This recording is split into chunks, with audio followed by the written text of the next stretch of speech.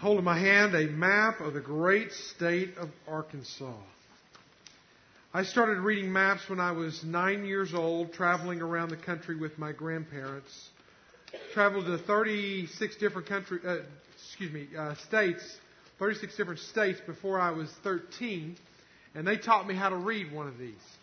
This is before the GPS.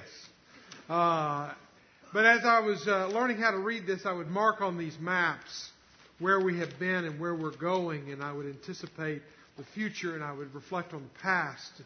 And as you think about maps, they're pretty cool in the sense that you can kind of chart out. You got to know where you're starting from. All right, let's just get that straight. You know where you're starting from, and it's really helpful to know where you're going. There's a lot of people in life that don't necessarily know where they're going, and they're hitting kind of all over the place. And there's some adventure in that, some value in that maybe. But if you're wanting to go from Jonesboro to Texarkana or Bentonville to Lake Village, and whatever it is where you're going, it's good to know where you're going to map that out. And the great thing about maps is they let you kind of know the course that you're going to take. They let you know the road that you're going to take. And if it's a map of the world, if you're going to be able to fly there or boat there or whatever it is, we kind of get everywhere in cars and so forth, whether it's plane, trains, or automobiles, whatever it is. The maps become pretty valuable to us. Maps can get us from point A to point B. And when you think about worship, I want us to think about it as a journey, as a pathway to God, if you will, that we are in pursuit of and hopefully in relationship with the God who created it all. And may that overwhelm us.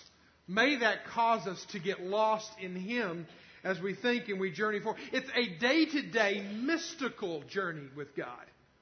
Because there's not enough maps in the world to map God out and to figure God out and who He is and what He's all about. But if we could just get into the frame of mind that to go with God is like a journey. And to experience Him is like looking at the natural wonders of the world. And when you've gone to the Grand Canyon, if you've ever gone, and you must go, it will take your breath away. Whatever you're talking about, whatever's distracting you before you get there, whatever's consuming you before you get there, when you get to the Grand Canyon, everything stops. It happened in our car when we got there. And all of a sudden you look over the edge. You can't say anything. What if worship was like that? On a journey, to the Grand Canyon, onto the grand God that He is. And when we get there, everything else stops. And we just look at Him. And we're in awe of Him. Problem is that worship has the potential of becoming a meaningless human event, a program, a performance, something that is some aimless journey, if you will. Worship can be controversial. In fact, I would say that in American churches, it can be the most controversial thing. It can be a consumer kind of mentality where we consume worship instead of giving worship. And what an error that is, to think that worship is something that I get, I consume on Sunday morning. Man, have we really lost it at that juncture. It's controversial. It's a consumer product. It's confusing for some. When you get into some worship services and they're doing certain things and you don't understand it, we use Christianese. We start talking about sanctification or redemption or that the King washed us in the blood of the Lamb, and it can become confusing to some. So worship is not just some easy track across the street but for some it's quite complicated, full of potholes, full of detours, full of distractions.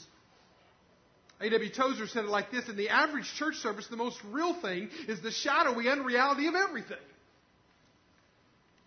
And again, we struggle, I think, with something that is absolutely one of the foundations of life. To worship God. It's one of this 5-month journey that we're on, this trek, if you will, this expedition that we're on as a church. It's one of the foundations. It's the very first one that we're going to talk about throughout all the month of January. The idea and the concept and the journey and the expedition and the foundation of worship. who He is and who we're not. 75% of, though, what I read on worship today, no less than 75%, has to do more with style than it does substance. I would say that out of 90% of the controversies that you or complaints that I get in the church, somewhere around 90% has to do with style versus substance. When you look at the questions that people ask me when they call and they want to talk about the church, they want to know what kind of church we are, 100% are questions related to style versus substance. We can sometimes lose the forest in the midst of the trees. We can sometimes make the minor things the major things and the major things the minor things, and we can get really lost in it. Rick Warren said it like this: you prefer style. Your preferred style of worship says more about your cultural background than your theology. Substance always trumps style. Style is important, but substance always trumps style. Your style does develop the church's identities, so it is a legitimate question, but when it's the first question, when it's the main topic of conversation, the style, then I think we are missing it. We are missing the boat. The style comes from our context. Our context is the environment in which we live. We don't worship like Africans, all right? Because we don't meet in the middle of the night, or we don't meet at night, and we don't meet around the campfire, and we don't dance our way up to the campfire and worship the night away. We don't worship like Africans. We worship like Americans. And sometimes we worship the wrong things in our American culture. We end up worshiping style over substance again. Eddie Gibbs, in the book Church Next, he said, worship is always contextualized so that no one style should be regarded as normative or more spiritual than the other. I don't care if you come from the high church or the low church or the organized church or the disorganized church. I don't care if you have bands or you have organs. You can worship in whatever the environment is. The style, though, sometimes becomes the major issue. When Jesus was born, put on flesh and dwelt among men, He came into a style. He came into a context. He put on the style of the Greco-Roman world. He lived in that. He didn't put on a suit and some Armanis. He didn't put on some kind of fancy shoes. He put on sandals and a robe. He lived in that context. The context determines the style. Okay? And the style will give the church an identity. Hang with me on this, because this is important. It's important because it's been an issue in the church for a long, long time. Take your Bibles, be finding the book of John. Actually, I would say even before the church was the church, Jesus was dealing with the issue of style versus substance. And if we're going to talk, and we're going to take an entire month, and we're going to talk about worship, and for us not to come and to dive into this delicate for some, controversial for others, consuming issue for others, then I think it would do a great injustice. And us to not even recognize that Jesus Himself, whenever He encountered a woman, now this woman was a little bit of a different lifestyle than probably we want our children to grow up to live like. She was a Samaritan, and that wasn't the angst against her, but it was her lifestyle. Jesus being a Jew and the Samaritan being this mix of a Syrian versus a Jew kind of mixed in together. The Jews, there was great racial tension between the two. Okay? A pure-blooded Jew and a Samaritan, the Jews called a Samaritan a half dog. That's how much they loved each other. And Samaria was just about 45 miles north of Jerusalem. And Jesus and most Jews would not pass through Samaria. In fact, that's where you take the long cut around. You go the long way around. You miss that. You don't go through Samaria. But Jesus said, I must go through Samaria. And when He gets to Samaria, He leans up against a well and waits for the disciples as they go in to get some food into town. And despite the racial tension, a Samaritan woman comes up to the same well where Jesus is. And He asks her for water, and you see this conversation, a very familiar passage of Scripture. This conversation ensues back and forth. And Jesus brings it around to talking about her family life. He knew the hot button issue. He's still God in the flesh, and he knew what was going on in her life. And he said, well, let's talk about family talk. Well, let's not talk about family talk. It's pretty much what she would have rather not done. Because when he asked about her husband, she said, I don't have a husband. And Jesus, unknowns to her, knew everything about her. He said, yeah, you don't have a husband. In fact, you've had 5 husbands, and the one you're living with now is not your husband. You talk about a Samaritan going white as a sheet. All of a sudden now she's encountering herself in front of this man who she's never met before, and he's talking about her lifestyle and so forth. All of a sudden she's wanting to change the topic, all right? She's wanting to divert the issue. Let's move on. And the topic of her family never comes up again. She wants to start talking about another issue. Now, some people say it was a diversion, that he was just trying to get Jesus off course and to think about something else. But some people believe that actually what she was so much under conviction, she knew that this man was more than just a man. In fact, she says that. She says, you're a prophet. You know things that many other people don't know, especially people I've never met before. You've got some insight here. And that's where we want to pick up in the story. In John chapter 4, begin reading with me in verse 19. It said, the woman said to him, Sir, I perceive that you are a prophet. Then she starts talking about the issue. Now, again, I want to give you the context. The context is this is not what the main issue was. The main issue was water and never thirsting again and her family life. That was what Jesus was talking to her about. But then as she changes the topic, she changes the subject. She says, let's talk about another issue. She said, our fathers worshipped on this mountain. But you say that in Jerusalem is the place where people ought to worship. Jesus said to her, Woman, believe me, the hour is coming when neither on this mountain nor Jerusalem will you worship the Father. You worship what you do not know. We worship what we know, for salvation is from the Jews. But the hour is coming and is now here when the true worshipers, notice that true worshipers, will worship the Father in spirit and in truth. For the Father is seeking such people to worship Him. God is spirit, and those who worship Him must worship in spirit and truth. The issue here that she brings up is a stylistic issue, if you will. In fact, I want to point out that there are basically 2 maps for worship.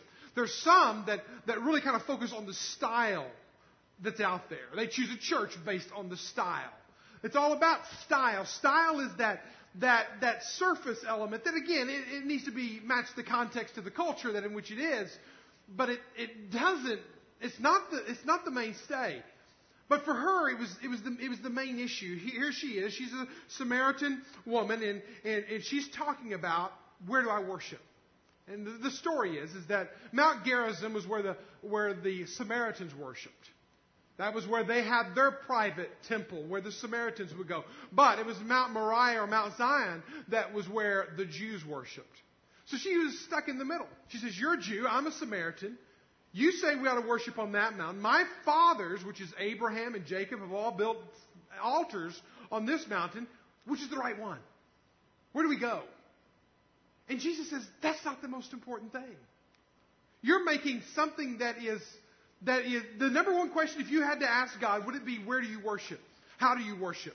That's the number one question I get when I get asked about worship styles and worship things, is what kind of worship style is yours? Is it blended? Is it ancient future? Is it contemporary? Do you have a band? Do you not have a band? Do you have a choir? All these stylistic things become the main issue in people's lives.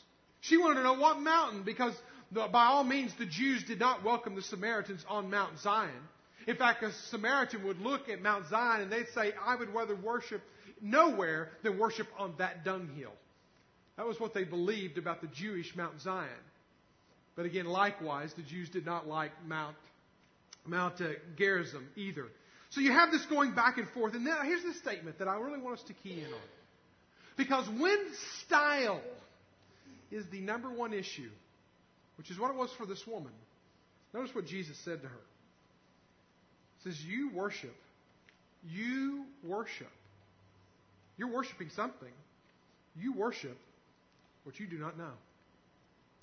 See, somebody has said it very well. They said that everyone worships. And we do. Worship means to give value to something, to hold something up in high regard. And for some people, it's God. For other people, it's style. For other people, it's money. For other people, it's their car. There's so many things that we might worship out there, that we might ascribe honor to. And the thing is that now you start coming into the church, and guess what? You have the same problem, where style becomes what we worship. Style becomes the number one issue out there. Is it ancient, future? Is it blended? Is it contemporary? Is it traditional? And we end up trading the authentic for the synthetic. We end up worshiping style versus worshiping our Savior. And we end up being like this Samaritan woman, not knowing really what we are worshiping. I think there are two questions that we need to ask ourselves to see whether or not we are those who are caught up in worshiping styles. Do you value tradition over people? Is one important question. Do you value tradition over people?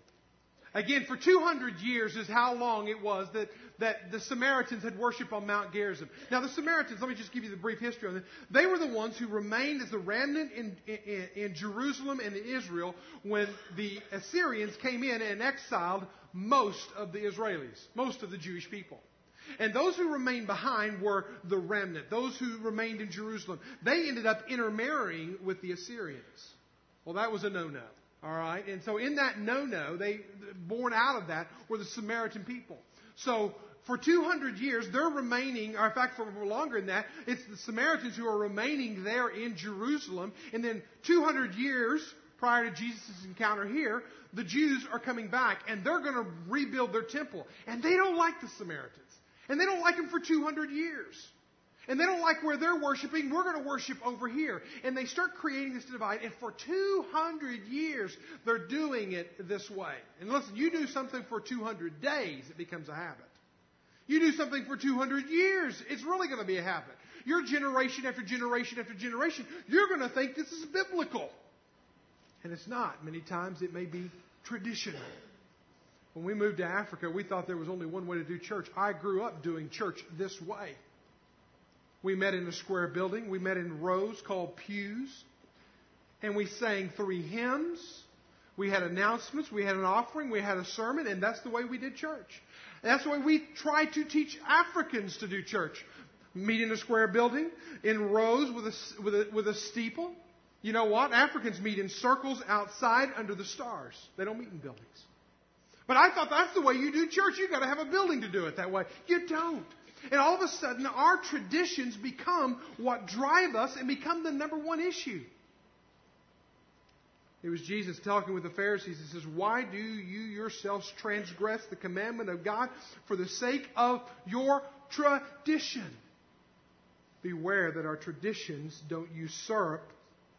Style doesn't trump substance. The world is watching us. And when our traditions, listen to this, when our traditions become our mainstay, our driving force, we actually hinder worship being a witness. So many stories I can tell you, but I can't for the sake of time. Let me read to you 1 Corinthians chapter 14, verse 25. If someone unbelieving outsider walks in on a service where people are speaking out God's truth, the plain words will bring them up against the truth and probe their hearts. Before you know it, they are going to be face to face before God, recognizing that God is among you.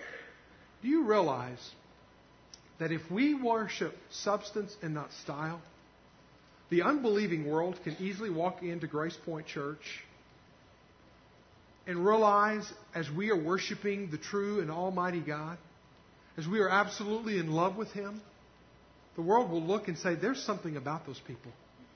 But when they come in and they're arguing and debating over style and things that really don't matter, am I going to worship on that hill or that hill?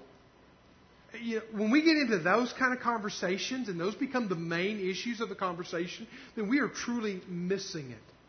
There's a lady who recently wrote me an email. I want to read you the email. I'll change the names to protect the people, the confidentiality. But this is what the email says. Good morning, Mike. My name is, and I was in Bentonville, Arkansas for the holidays. I live in Los Angeles, California. My family started going to your church, and they brought me there. Now listen to this next statement. Well, I'm really not the church kind of person. I was, however, impressed with your church. I was just wondering if you knew of a church out here that I would be able to go. The reason I enjoyed your sermons, the church, is that you didn't preach word for word from the Bible. You spoke from your heart and experiences. Also, how everyone, especially you, had dressed casual in jeans. I cried at both sermons. Now, I don't know if it's the jeans or me in jeans or the sermons or what. I attended and joked with my family saying that it was the devil coming out of me. I'm not a bad person. I just don't attend church out here. You know, I read that email and I thought, this is a person who saw style, who saw things, but also heard substance. Let's not let the stylistic things become the hindrances to worship. Our traditions, are they biblical? Are they rooted? Are they becoming hindrances to our obeying? Here's the second question. Do you value places over Jesus? Notice that Jesus said neither on this mountain or any other mountain. Now, he's saying that the Jews aren't right even on this one. He said, yeah, the Jews would be from which the nation would be born. It's not nationalism that he's talking about here. He's talking about the Savior would be born. But he said it's going to be on neither one of these mountains that we will see salvation. Salvation is from the Jews. I'm afraid that sometimes, though, we get caught up in places. Now, if you were with Grace Point Church for 8.5 years that we've existed, we lived out of a suitcase. And those who were with us know that it's not about the place. But there's a sad thing that happens in our American culture when we start building these edifices called buildings. And we make it about the place. And all of a sudden there's no money to be the hands and feet of Jesus any longer. Thank God that we, I think, have a very functional toolbox here that we can use for God. And it's not taken away and distracted, but let us be very careful that we don't make worship about a place, that we don't make worship about our traditions. And there's so many other things that can distract us. Francis Schaeffer said it like this. Let me say firmly that there is no such thing as the godly style or ungodly style. There's Rick Warren who said this in his Purpose-Driven Church. He said, debates over worship style are almost always sociological personality debates couched in theological terms. She's worried about styles. I want to quickly move now to the substance. Because if you want to talk about what real worship looks like, it's not going to be found necessarily in the traditions of generation after generation after generation. You're not going to find it in the building. You're going to find it in the real substance of what worship is. And that's what Jesus tries to turn this lady to focus on. He tries to get her past this peripheral stuff. Worship is personal and communal. It's private and public. It's individual. It's corporate. It's so many things. And let me just read this verse to you again. Because I want you to underscore this and just remember this. Neither on this mountain or on the mountain in Jerusalem will you worship the Father. You worship what you do not know. We worship what we know. Do we really know what we're worshiping? For salvation is from the Jews. But the hour is coming and is now here when true worshipers will worship the Father in spirit and in truth. The Father is seeking such people. Let me say this to you today. You want to know who God is looking for? He is looking for people to worship Him. It's all about worshiping Him. We do missions because we want to raise up worshipers. Everything is about Him. I heard a statement just recently in the Perspectives class. It's not, missions is not about depopulating hell. It's about His glory. And that's a powerful statement. It's about His glory, and it's about Him getting worship. He is out seeking worshipers. Will we be the worshiper that He will find? Now, He mentions it twice here, so you've got to get it down. If He mentions it once, I kind of miss it sometimes. But He mentions it twice, I tend to catch it. He says, true worshipers will worship in spirit and in truth. In spirit and in truth. He says it twice. And I want to say that today that there are two elements of worship. There are two sources, if you will, of worship. There's a subjective source and there's an objective source of worship. And this is where you have to really bring it to the table. You have to bring yourself to the table. Is the subjective side of worship. That subjective worship is that spirit. He says, you must worship me in spirit. Now, He's not talking about the Holy Spirit here. He's not even talking about the Spirit of God. He's talking about your spirit and my spirit. You know what? I hope today, and there's nothing I can do. Again, what we do at Grace Point Church, all we do is create environments, time, and space. I said that last week. Environments, time, and space. All right? We hopefully have created an environment today. We have space, and we're on time. You bring the worship. I bring the worship. I fill time and space. I fill the environment with worship. And what He says is Jesus, God the Father, is looking for, seeking, longing after, roaming throughout the earth to gather up worshipers who will worship Him in spirit. And here's the question I have for you today, because worship is a mystical experience. Does your spirit connect with God's Spirit? Do you come in here week after week? Do you go throughout your days? Do you worship Him with your spirit? Is there a connection that's going on inside of you between you and God? Sometimes I'm afraid our worship is a lot like the Wizard of Oz. You think of the Tin Man and the Scarecrow. The Tin Man, he wanted a heart. The Scarecrow, what did he want? You remember? A brain. All right? He wanted a brain. And I'm afraid sometimes our worship is lacking heart. We're like the Tin Man. We come in here and it's all about thinking about worship and debating about. We lack heart. We lack that intimate love, passionate relationship with God. And so whenever it comes to worship, it's so empty, and it's all about consumerism. It's all about critiquing. It's all about the confusion. And we have nothing to offer. When our hearts should be full. Should be full of a relationship with Him. And guys, this is mystical. This is a spiritual relationship you have with Him. And that's why it's so much impossible for an unbeliever to worship. Someone who's not following Christ. So your worship will be full or it will be empty, not based on whether the band was good or bad, or the message was long or short. It's whether or not our spirit is full. And sometimes we can look at our faces and say just how empty we are. The gauge, the fuel gauge of our spirit is sometimes just in how we worship, or the lack thereof. But it's also like the scarecrow who needs a brain. Worship is not only subjective, where I have an intimate relationship with God and I'm bringing that intimate relationship to God in worship, but it's also about an objective element where my life is encountering the Word and the person of God. My life comes together at this junction, and I'm meeting up with God, and His truth is there. See, Jesus declared in John 14:6 that He was the truth. And then in John 17:17, He prays that His disciples would be sanctified in the truth. Thy word is truth. So we have two things here. What's truth? And here we are in a day of non-absolute truth. So it really gets confusing, doesn't it? It muddles it up a little bit. But Jesus said He is truth. And then He prayed for His disciples, sanctify them in the truth. What we have here is when you marry those two together, we have truth is God. And truth is His Word. There's an element of our worship that is supposed to be subjective. I'm bringing myself. I'm in an intimate relationship with God. I am offering up myself to God. There's also a part of me that is part of my worship where I am hearing and I am encountering and I am experiencing the truth of His Word.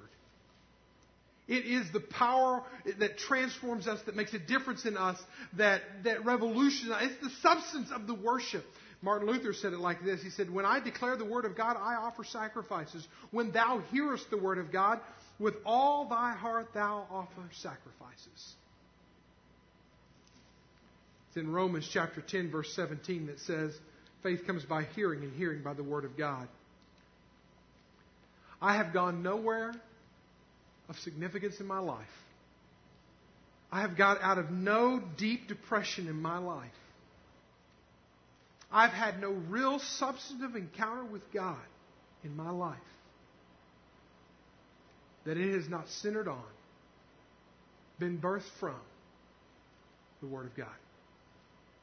Listen, I sometimes want to call myself a Baptist-costal because I wish I had the heart of a Pentecostal, but I like the head of a Baptist.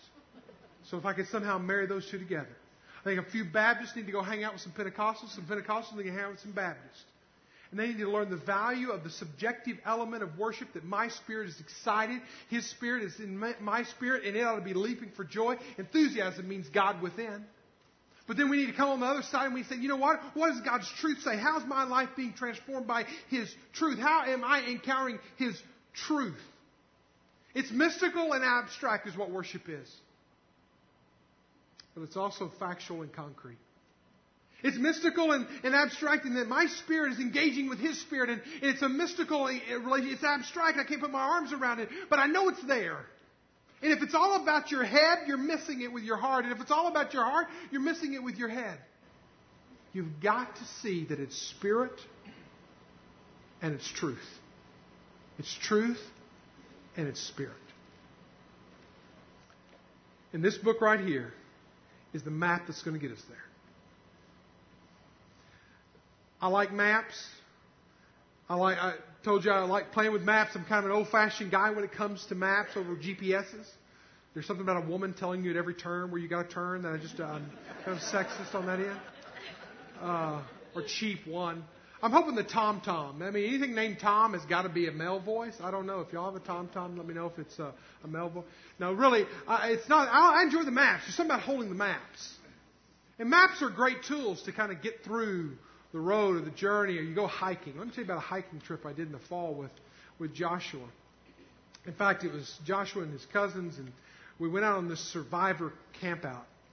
And it was 2 men and my younger brother and myself, and then Joshua and his cousins. I think there were 6 of us all total, and it was everything. We packed everything in, and we a couple miles down to the lake. It was out in the Hobbs Estate, and it was this journey that we took down right by the lake. And then we built our campfire, and we built our shelter, and we killed our food, and we ate rabbit stew that night. It was a true man kind of hangout time. And we had this little map that we picked up when we entered into this grounds. And maps are great, again, when they are at scale. And it's really helpful when you go hiking if you have a topo map, all right? Because that lets you know where the hills and the valleys and all that. Anyway, we had to leave it early that morning, Joshua and I did, because he had a football game. He had football pictures that morning. And so we left the rest of them there. And my brother, who's a former Marine and Army man and can compass his way anywhere in the world, and he got us there. And it was my job, preacher boy, to get us out. And so I had this flimsy map. And I said, all right, Sam, show me how to go, and I'll get on the trail, and I'll not get off of it. And so that's exactly what I did. As I got on the trail, and we went for a long time. But then I was looking at that map. I said, you know what? We're going to go way down here, and we're going to wrap around, all this kind of stuff. And I don't know what that wrap around stuff was. And so I said, we can just, I think just on the top of this hill is going to be where my Jeep is. And so we can just get over there. And so it was a little bit of a scaling, and we got up, and of course, they hadn't cleaned up from all the ice storm, and also there's tree limbs down. And so we're hiking. It made it a little bit more adventuresome. And so we got in there and got back there. And it wasn't one hill. It was one hill and a ravine. It was another hill and a ravine. And by this time, I'm sucking on my water. And we're running short on water. And Joshua, 10-year-old's with me with his backpack, and I'm trying not to sweat, and I'm trying not to show that I'm a little bit fearful of this, because all I see are trees everywhere around. I mean, I haven't been off the course, the track, very long at all, but I'm lost in Hobbs Estate. I'm going to die in my own backyard. I mean, how heroic is that? If I climb Mount Everest or something like that, that'd be one thing. But I'm going to die in my own backyard. And I didn't let Joshua know this. Now, by this time, what should have been a 2-hour track, I'm about near 3 hours, and I'm going to be late for Joshua's football game and picture. So Lori calls me. We did have cell phone reception out there in the middle of nowhere. And so she calls me. She says, "Where are you at?" She says, "He's going to be late for his pictures." I'm like, I want to hold the phone out and say, "I'm dying out here, and you're worried about pictures. I mean, take my picture now, okay?" Anyway, I hang up the phone, and I hear Highway 12 that way. And so I was heading this way. And you know how easy it is to get lost really easy when you just see trees and you're gutting around all these other trees. Anyway, so I hear Highway 12. I said, "We're going to go to the highway. We're going to get on the highway. And we're just going to walk the highway back up." And sure enough, by the time we got to the highway, which was 200 yards that way, we got there, and my Jeep was another 100 yards that way. We were within the area. I might have died within a few more yards, but we were there. But you know what? It is amazing. When I chose to go a little bit off the map, how much I went from confidence, survivor, eating rabbit stew in the middle of nowhere and sleeping under the stars in the rain at night, to feeling like I was going to die. No, not exactly die. I felt like I was not in a good situation. I was trying to let my 10-year-old know about it. Point is that God's given us a map. And we can try to figure God out all we want, and we can try to create God in our own image. And we can make God about places and traditions. Or we can know God. We can clear away all the extra junk about God, and we can come back to this very simple fact that we must worship God in spirit and in truth. And I would hope today that you have a spirit relationship with God, because if you don't, the only way I can explain it to you, it is very mystical, it is very abstract, but it is very life-changing. And so maybe today you just need to clear away the clutter of your life and just have a spirit encounter with Him. Or maybe you just need to come to the truth and realize that, hey, what you've been thinking about and shopping for in a church is really all about style. Worship God in spirit and in truth. Father God, we bow before you. And we ask that you clean up, show us, Lord, in our life, the things that are just poor imitations of what real worship is. Help us in this moment. Help us in this hour to learn and to practice worship in spirit and in truth. In Jesus' name we pray. Amen.